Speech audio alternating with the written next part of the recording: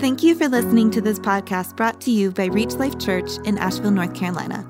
Our mission is changing life by making, growing, and unleashing gospel-centered disciples of Jesus. For more information, resources, or to connect with us online, visit www.reachlifechurch.org. This morning, we are continuing in a series called Christmas in the City, and we actually have someone who, I love this guy quite a bit. We have Fred Baker with us this morning, and the Christmas in the City idea was Fred's idea, and what is taking place during, what was that? God's idea. It came down on like these tablets and stuff, and Fred was like, that's cool. Yeah, kind of like that. But Fred is going to be bringing a message for us this morning. Our pastor, James, preached at Fellowship Asheville early. It's like 9 o'clock you guys meet. Oof. They're better Christians than we are, meeting at 9 o'clock. But James was over there today. Let me tell you something real quick about Fred. I've known Fred for about 10 or 11 years. When I used to be a church planter way back in the day, Fellowship was already meeting, and we were looking to see how people were doing church. And so we visited other churches, and they were meeting at the YMCA downtown, and they were like, come, we'll show you everything. What do you need? How can we help? And so they were really open at that point. And then when I got a brain injury and our church plant didn't make it, I went and visited with Fred. And Fred was like, man, we want to love you guys and allow you guys to like physically heal, and you can do what you want. You can sit there and be potatoes, or if the Lord heals you and you want to serve, you could serve or whatever. And we ended up joining Fellowship Asheville. And then when Reach Life was planted, Fellowship sent Kelly and I out to help plant this church. And so Fred is the guy who, man, Fred, I thank God for you. I really do.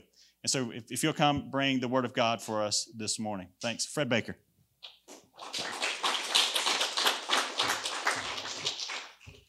Thanks, Terry. I think the world of you too. And what's fun about that story too is when Reach Life was just getting started, they were doing the same thing. They were touring around churches and wanted to see how church worked. And so they came to visit Fellowship Asheville. We were meeting at the downtown YMCA at that time. And so we stood them up and introduced our congregation to that core team. And if I remember correctly, but that was a long time ago, so put that asterisk on it. If I remember correctly, we brought the James and Jazz at that time up and prayed for them. But then too, we said to our congregation, Fellowship Asheville, we're like, listen, if what they're doing excites you and you feel like God is calling you to do that, then go join them. Well, that's when Terry and Kelly came up and they're like, I think God is asking us to be a part of it, which to me is so stinking cool that God would do that God sees this city and sees these churches oftentimes, because oftentimes like we see churches and we see the city and we see all these individual castles, right? And God sees it as a kingdom. As a matter of fact, this whole idea, first of all, let me say this, Fellowship Asheville says hi. Right, we love Reach Life, and we love what y'all are doing, what God is doing in and through y'all here in West Asheville. And so, thank you for this opportunity. But let me tell you why we're doing this Christmas in the City. Because a part of it was formed way back when Reach Life was just getting started, and there were church plants here getting started, and Fellowship Asheville was always asking the question, God, what do you want us to do and to help and to be with these churches? But here's why. Somewhere along the line, I don't even know if this is true, but here's what I heard. I heard that if you have 10% of a population thinking the same way, that 10% actually can induce change into the other 90%. And without that 10% all thinking the same and kind of heading the same direction, you can't really impact that other 90%. Well, if you just do the simple math, Asheville is a city of about 100,000 people. Right? And so for the gospel to spread in that city, you would need 10,000 people speaking the gospel, sharing the gospel on mission together. Well, I don't know about James. Well, I do know this about James. It's true of me too. Neither of us want to be a church of 10,000 people. But And this idea started way back then and working with church plants. Instead of being a church of 10,000 people, what if God could raise up 20 churches of 500 people, of different denominations, right? Of different mixtures of congregations, but yet all speaking the same language of the gospel. That we need the gospel today, just like we did the day we said yes to Jesus. And what if those 20 churches were working together to help each other be healthy churches? Right? To help the pastors were friends with each other. Can you imagine a city of 20 churches where their pastors were friends with each other and not in competition with each other? Can you imagine if that 20 churches of 500 people were focused on addressing hopelessness in the city with the hope that can only be found in the gospel?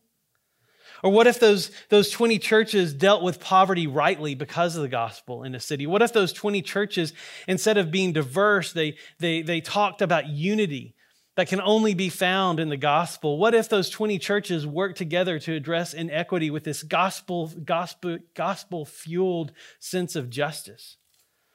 Like, let me tell you, that would change the other 90%. And so that's what this Christmas in the City is an attempt to do. It's to capture this unique way that God is building this network of churches, right? And so when I say literally it was God's idea, it was God's idea. Years ago, it was God's idea. And we just get to be a part of it now. And I'll also tell you, on a personal note, it has been really nice to plan one message for the entire month of December and preach it 4 times. That's an added benefit of this that I did. It was definitely on the pro list when we thought about doing this. But this whole idea of Christmas in the City has been great fun. And so thank y'all for being willing to participate in this. And I'm thankful to have James not only as a pastor, but also as a friend in this as we hope and pray to see the gospel poured out into the city. Well, speaking of friends, I want to introduce you to somebody. This is a friend of mine. Her name is Esperanza.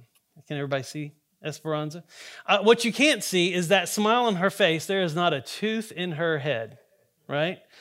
But this smile on her face was always there every single time that I saw Esperanza. And I met Esperanza, and I was doing a mission trip in Nicaragua.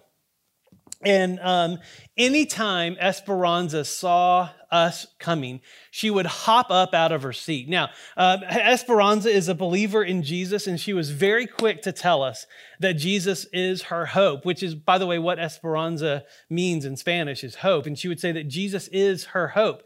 And every time we saw Esperanza, there was this joy that just came from her. Anytime we went by her home, there was this joy here. Now, let me tell you, just to paint a context of this, why this is important. Let me tell you what her home looked like. Because Esperanza's home was in a junkyard in Nicaragua, like literally in a junkyard. And her house was made from some cinder bricks that she had found, but it was also like, do you remember those kiddie pools? They're about that deep and they're real flimsy until you fill them up with water, and then the water kind of holds the walls together, and they usually have like, this scene of fish and seaweed and stuff on the outside. Well, that was the outside of Esperanza's home. That was the planks on the outside of her home was that. The rubber matting from those pools is what her roof was made out of to keep the water out. And so that's what she lived in, and she existed on what the church brought her, which was oftentimes just beans and rice and cooking oil. And then she had a couple of grandkids that would bring money to her that was just extra money for them if they could spare it. And so when I say that her conditions were bleak, like that doesn't even begin to paint the picture of what she lived in. And yet, every single time I saw her, what I felt in her presence was joy. This unexplainable joy. As a matter of fact, I would say, if you look at this picture, like she is the poster child for joy, from what I know of her. Now, what I want you to do is I want you to keep her smile in your mind today. Right? Keep that toothless smile in your mind today as we go through this text, because today's text is going to capture a joy That as a pastor, here's what I'd love to do, because this is kind of the what we pastors like to do. We like to say that this joy is completely available to you, right? But here's what we're going to see in this text, because I want you to keep that question in your mind: is joy available to me? But here's what we're going to see in this text, that for some of you, the answer will be yes, but for some of you, the answer will be no. And I'm telling you that because I love you, because I do want this kind of joy available to all of you. But there's something that has to be in you to have this joy that we're going to see today, and this joy of Esperanza be true about you as well. And so we're going to be in Luke chapter 1, verses 46 through 55. If you have your Bible, go ahead and open there. And as you're turning there, or you can turn your Bible on if it's on your phone, whatever the case may be, right? And as you're turning there, let me explain a little bit about what's happening. I know typically when you do an Advent series, you kind of follow the order of the scriptures, but 2020 is all out of order, so are we.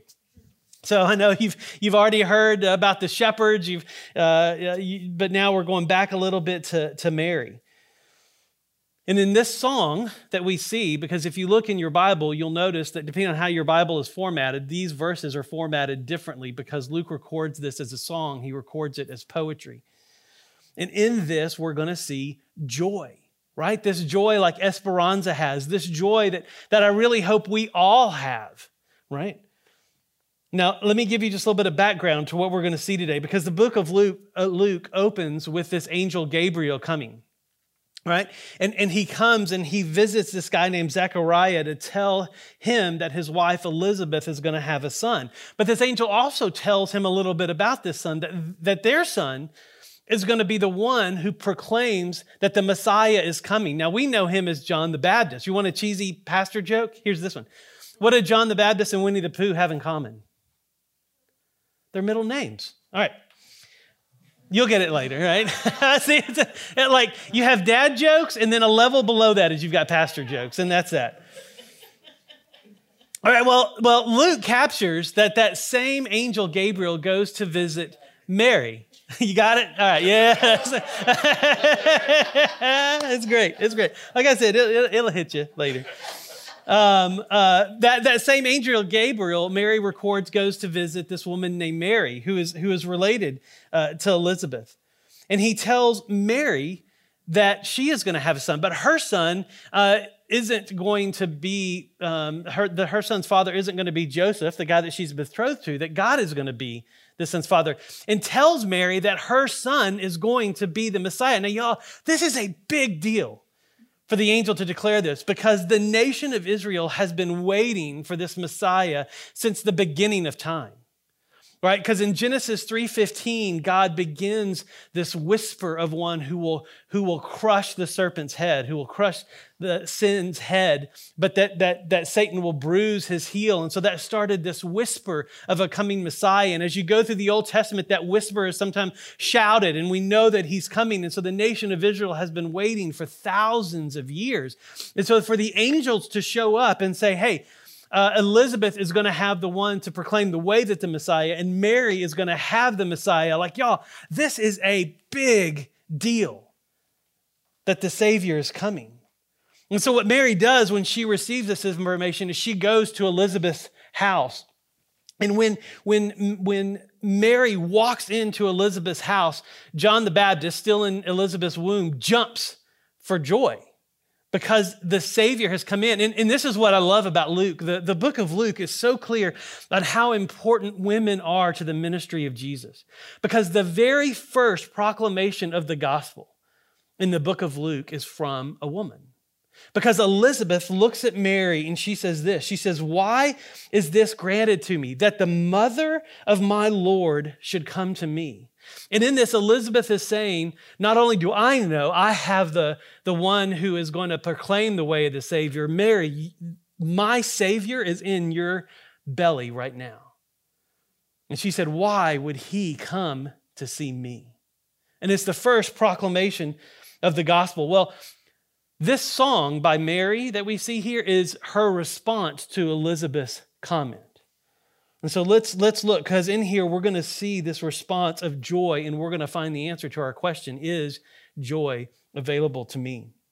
Look at verse 46. It says, and Mary said, my soul magnifies the Lord. Now, imagine this word magnifies means exactly what you think it does. It means to make something bigger. Imagine if you've had a magnifying glass in your hand. Anybody ever held a magnifying glass before? If you were a child, you probably caught ants on fire with it, right? Like that's mostly what kids do with magnifying glasses was we catch things on fire. But adults, typically, look at magnifying glasses, look through a magnifying glass so they can make something bigger, right? To be able to focus on it, to be able to know it better. These glasses that I'm wearing are kind of like magnifying glasses.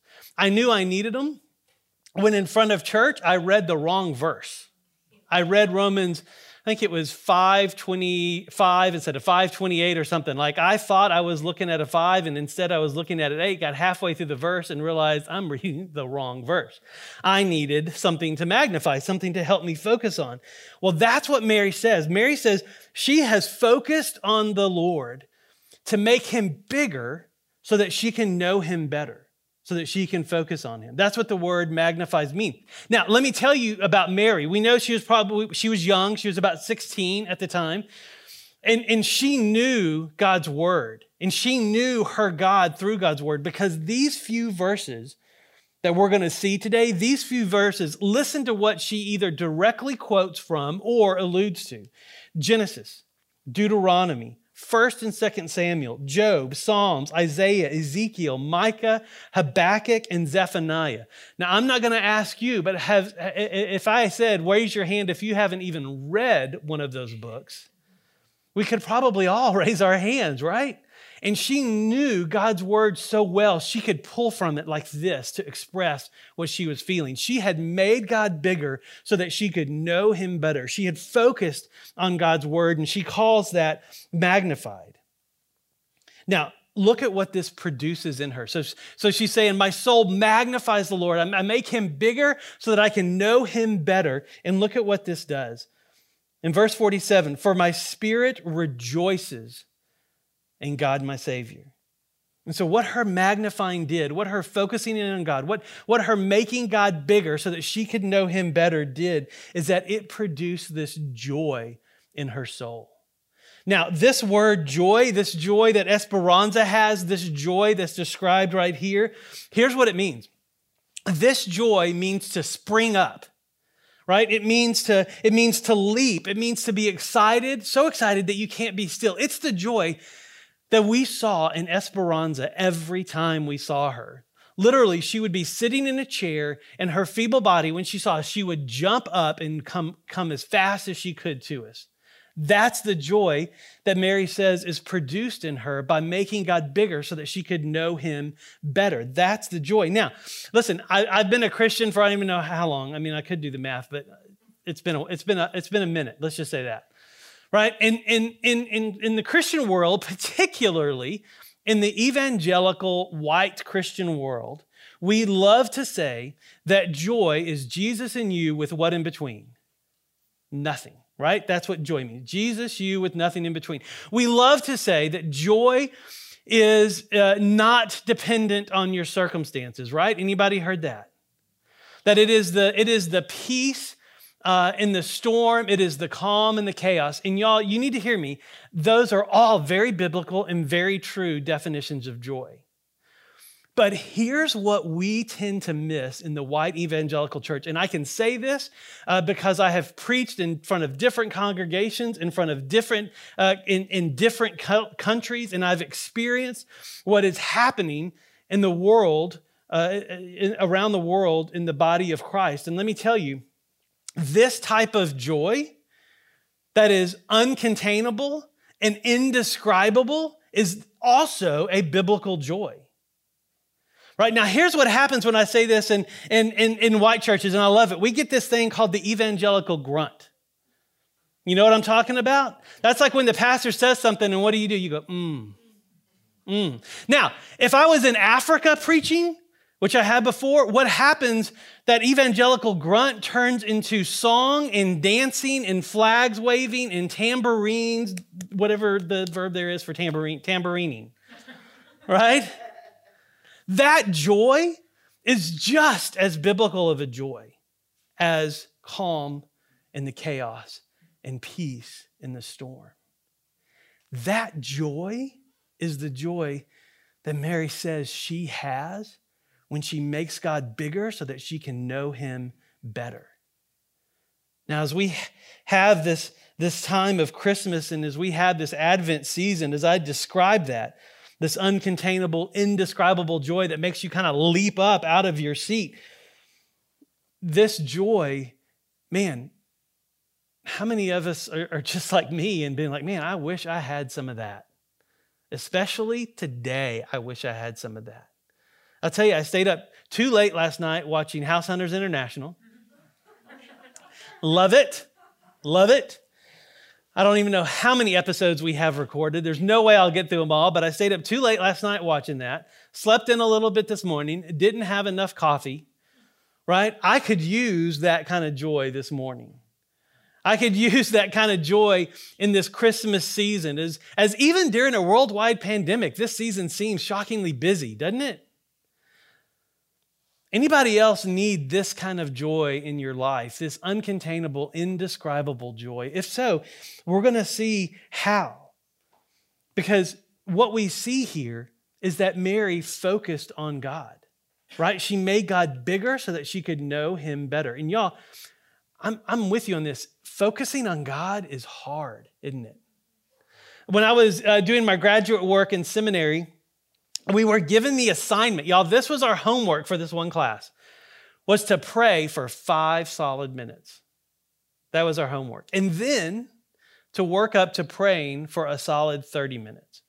My thinking in complete pride was that, oh, this will be easy. We're in seminary, right? Praying for a solid 5 minutes, no problem. Y'all, I sat down to pray. I went through everything I knew to pray for and had 3 minutes left.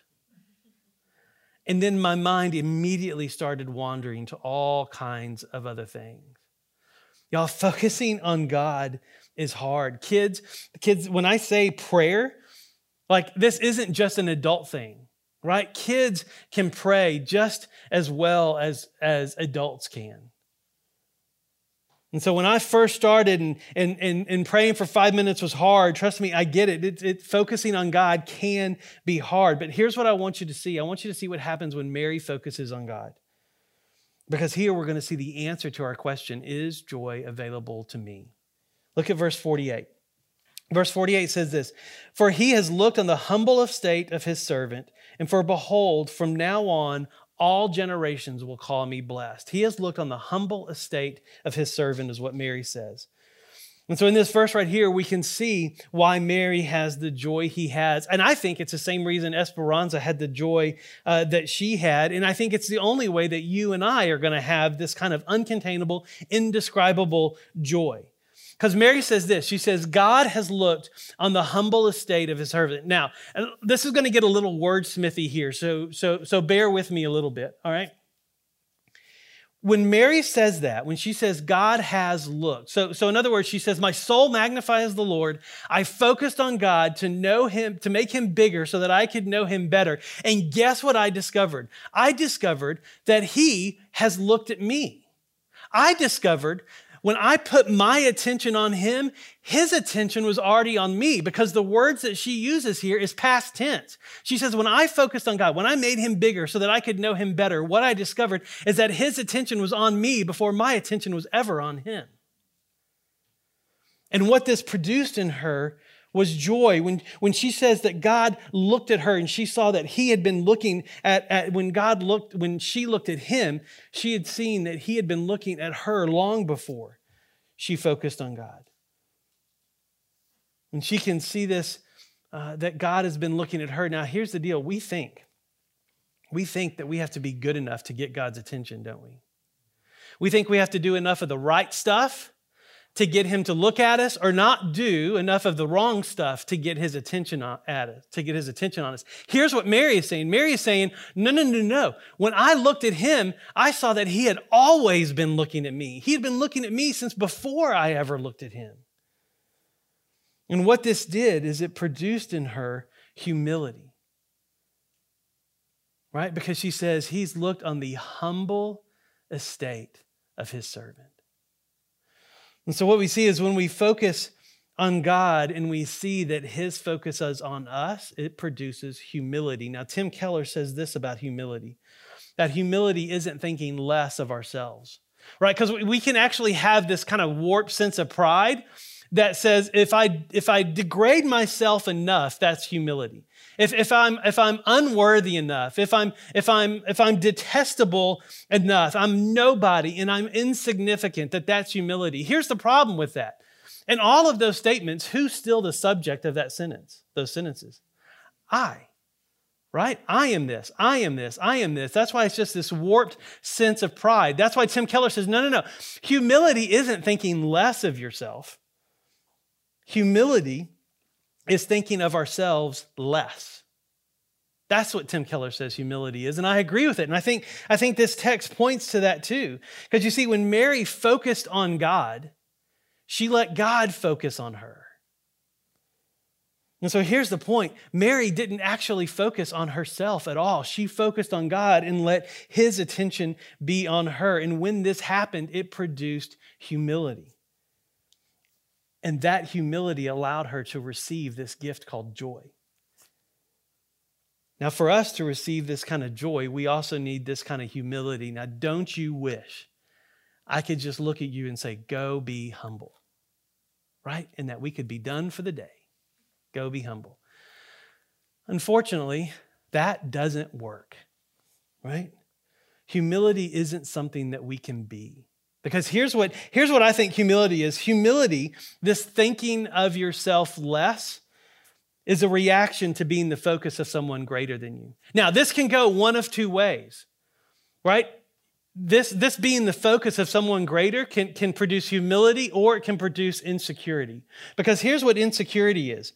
Insecurity is when you're the focus of someone greater who actually makes you focus on yourself, right? Have any of you met a celebrity before, like the celebrity in your life? Have you ever met someone that you just can't believe you get to meet? One time I was downtown and I got to meet Jude Law, right? We were at the Mediterranean diner of all places. This guy walks in. I think, that's Jude Law, but he looks old. Like, I've only seen him in movies and films, and he looks really tall. I didn't know Jude Law was tall, but he is. So I quickly grabbed my phone and I Googled like a recent picture of Jude Law, and lo and behold, he is growing old. And I casually walk over to the side of the diner where they are to get a napkin, because I was like, okay, if this guy's speaking with a British accent, it's totally Jude Law. So I walk over, get a napkin, I hear him talking to a guy, and sure enough, it's Jude Law. And so he finishes up eating. Of course, I'm at a table of other people. I'm like, yo, Jude Law's right over there. Let's finish eating so we can go check out at the same time and meet him. So I get to meet him right outside. He's very nice, by the way, has a lovely British accent, and he is incredibly tall. If you've ever met a celebrity, here's what can happen, is all of a sudden you look at yourself and you're like, oh, they're dressed really nice. Like, I've had this sweater for 4 years. Right? Like all of a sudden you notice your shoes are scuffed. You notice or maybe if you're around someone that's wealthy or strikingly beautiful, right? All of a sudden you start looking at yourself and you realize and you see all your own flaws, that your clothes are out of date. Like I said, your shoes are scuffed. Maybe you put on a few pounds. Or kids, have you ever been assigned an assignment? And adults, maybe you remember this too. Have you ever been partnered up with the smartest kid in the class? I had to do a science project with a girl who became our valedictorian, right? When that happens, you just feel stupid, right? Because when you're in the presence of someone greater, insecurity happens when you focus on yourself. What Mary is showing us is that when you're someone greater that you're in the presence of is God, and you let him focus on you, you're not focusing on yourself, you're focusing on him. And when that happens, that produces humility. Why? Because when we see God for how big he is, when we make him big so that we can know him better, here's what happens. Everything else gets very small. And those things in our life that we think are really big actually become very small. And when that does, there is contentment, joy there, and there is humility there. And two, when we make God big so that we can know him better, here's where this humility springs from too. we get to see how God sees us. And I'm going to tell you, oftentimes that's a whole lot better than we see ourselves. Because when he sees us, he sees his son, Jesus. One of the things we say at our church is that God doesn't only love you, he likes you. And why wouldn't he? Because if when he sees you, he sees his son, I'm pretty sure he likes Jesus. And so why wouldn't he like you? You see, when we make God big so that we can know him better, we actually get to see the way God sees us. And it is love, and it is mercy, and it is patience, and it is good, and it is kind, and it is just, but it doesn't feel like the justice we know, right? It is this justice that is good, and that is right, and that is holy. And that's the God that Mary is focused on. That's the God that Mary has made bigger so that she could know him better. Well, now Mary is going to describe this God. And y'all, there's this little key in here that's so helpful for us. Look at verse 49. It says, for he who is mighty has done great things. And so this God that she's going to describe, this God is a powerful God. And in him all things are possible. But look at how she describes this God. She says, for he who is mighty has done great things. And what are the next two words? For me. So this God who is mighty has done great things for me. Now notice there's no self-condemnation here. There's no I'm not good enough or I'm not worthy. It's just this simple fact that her God is a mighty God and that he has been mighty for her in her life. Why? Because his attention is on her and has been on her this whole time. And so look at what else. The rest of verse 49 says this. It says, and holy is his name. Now, what I love about this is Mary has pulled together these two ideas that this God is holy, right? That he is pure, that he is clean, and yet he is intensely personal. Right? Because we like to take this holy God and put him distant, don't we? But Mary says, no. This holy God is holy and mighty for me. He is incredibly personal. And he's not separated from Mary. He's not distant from Mary. And so how does a God who is that holy and that pure and that clean, how is he that personal with humans who aren't? Well, we know how, because we know how this story ends, don't we? We know it's by faith, and it's actually been by faith all along. From the Old Testament to the New Testament, it has been by faith. And we know that this child that's in Mary's womb will be the bridge between this holy God and humanity. Right? That this child will one day grow up to be the man who says that he is the long-awaited promised Messiah, that this man will be the one to grow up to fulfill every prophecy about him that's been proclaimed. And we know that many will believe in him, but not all will. And we know that some will condemn him to death and that he will be crucified and he will die the death of a sinner, although he lived the life of a saint, that he lived a holy life, and yet he will die the death of a sinner through crucifixion. And this child, we also know, will be raised from the dead 3 days later in resurrection. Why? So that those who have faith in him, although we live lives of sinners, we can get the reward. We can be made clean as saints. That's why. Because this child that's in Mary's womb is the reason a holy God isn't separated from his creation that isn't holy. Because he is the bridge. And this child in Mary's womb is the same bridge for us, that we can have this good and right and personal relationship with the God who loves us, the God who likes us, the God who made us. That's how this holy God can still be intimately personal. And so maybe for you, Christmas has become a whole lot about traditions, right? And listen, I love Christmas traditions. We have got this Christmas tree in where we live in our home that is all the ornaments of each year. We get an ornament that kind of captures what the year is going to be. This week, I actually put an empty roll of toilet paper on that tree because that's what 2020 is, right? Like that's the one to capture 2020. But I love those traditions. But let me tell you, y'all, traditions can't turn sinners into saints. Only Jesus can do that. Only Jesus can connect, a holy God in a personal relationship to those who aren't holy.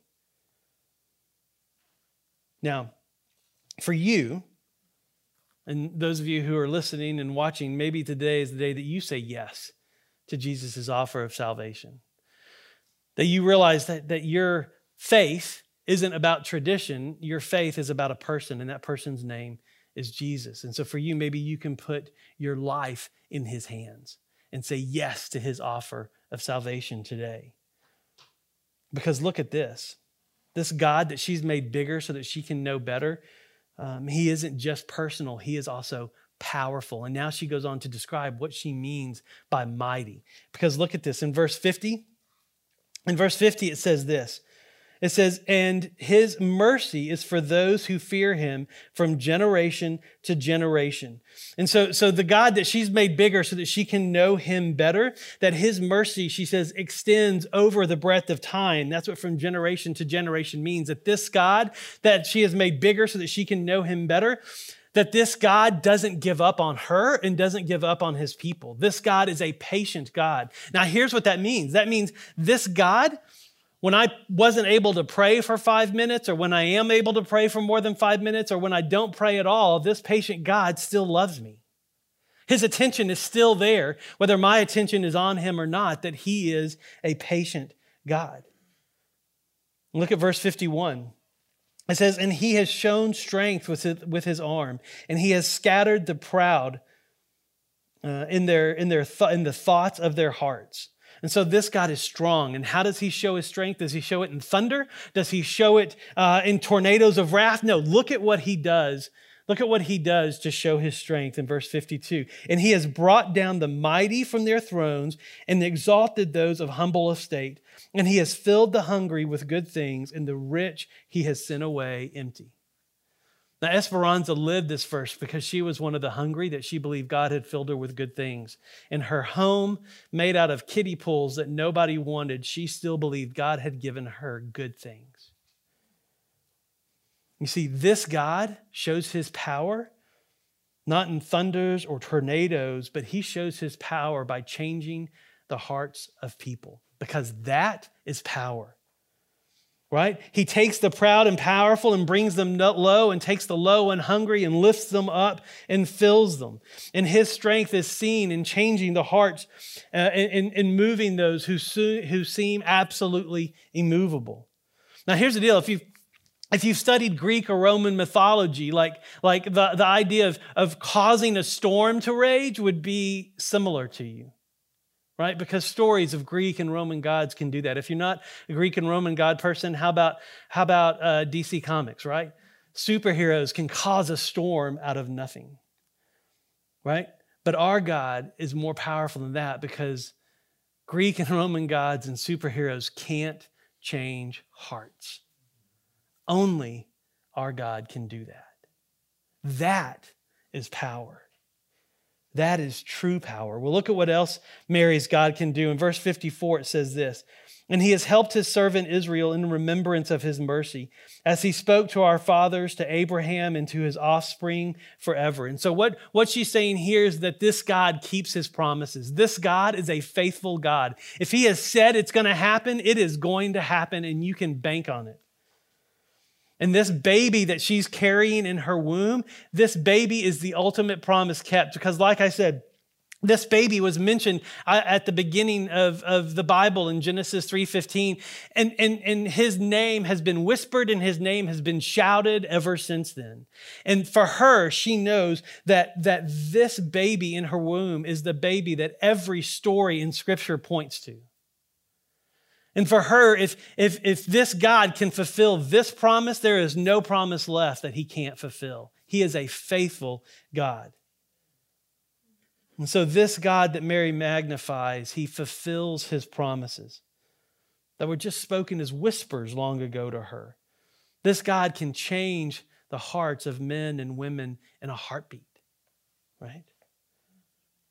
This God extends mercy. And here's the part that gets to me. He never gets tired of being patient. Parents, do I need to say this? Do you get tired of being patient? You just want to go to the bathroom by yourself, right? And you got these fingers coming under the door, right? Like our God never gets tired of showing mercy. Her God is holy and yet intensely personal and involved with the messiness of his creation. And her God has done all these great things for her. Right? Her God knows her, just like your God, just like Jesus knows you. You see, her God has his eyes on her and always has. Her God loves her. This is Mary's God.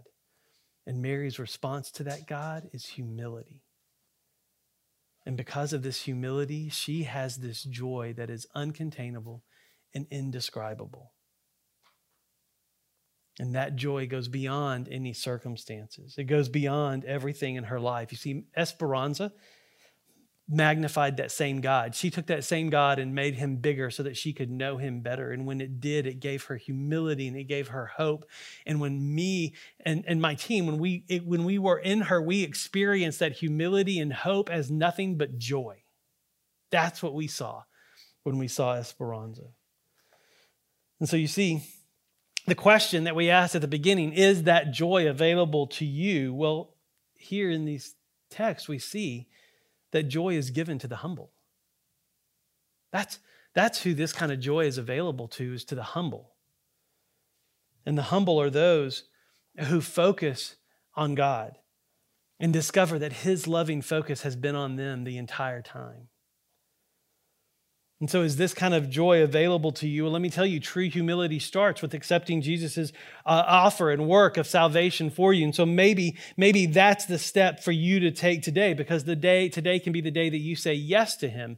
But for many of us here, and for many of those watching and listening, you've already said yes to Jesus, haven't you? You've already accepted his offer of salvation. And so for those of us who have said yes to Jesus, today, perhaps we still need this truth in this busy season of our lives, that we have this deep and personal relationship with the God of the universe who delights in us, who delights in you, and who delights being the focus of your life, that he delights when your focus is on him so that he can show you how much he loves to focus on you. And so what if we did this? What if we took what Mary did here and we kind of extrapolated it into our lives? And you know, that assignment that I got in seminary to pray for 5 minutes, I'm going to alter that, because here's what I discovered too. When you're told to pray for 5 minutes, what are you focused on? The clock. You're focused on the 5 minutes, which is like torture. So what if we did this? Let's take the time limit off, right? And what if this week we realized and focused on Jesus, right? We focused on our God and we made him bigger so that we can know him better. And then we do what Mary did. And we add that little phrase, for me. Because y'all, we're used to praying, God, you're holy, God, you're good, God, you're love. But what if we added that for me component?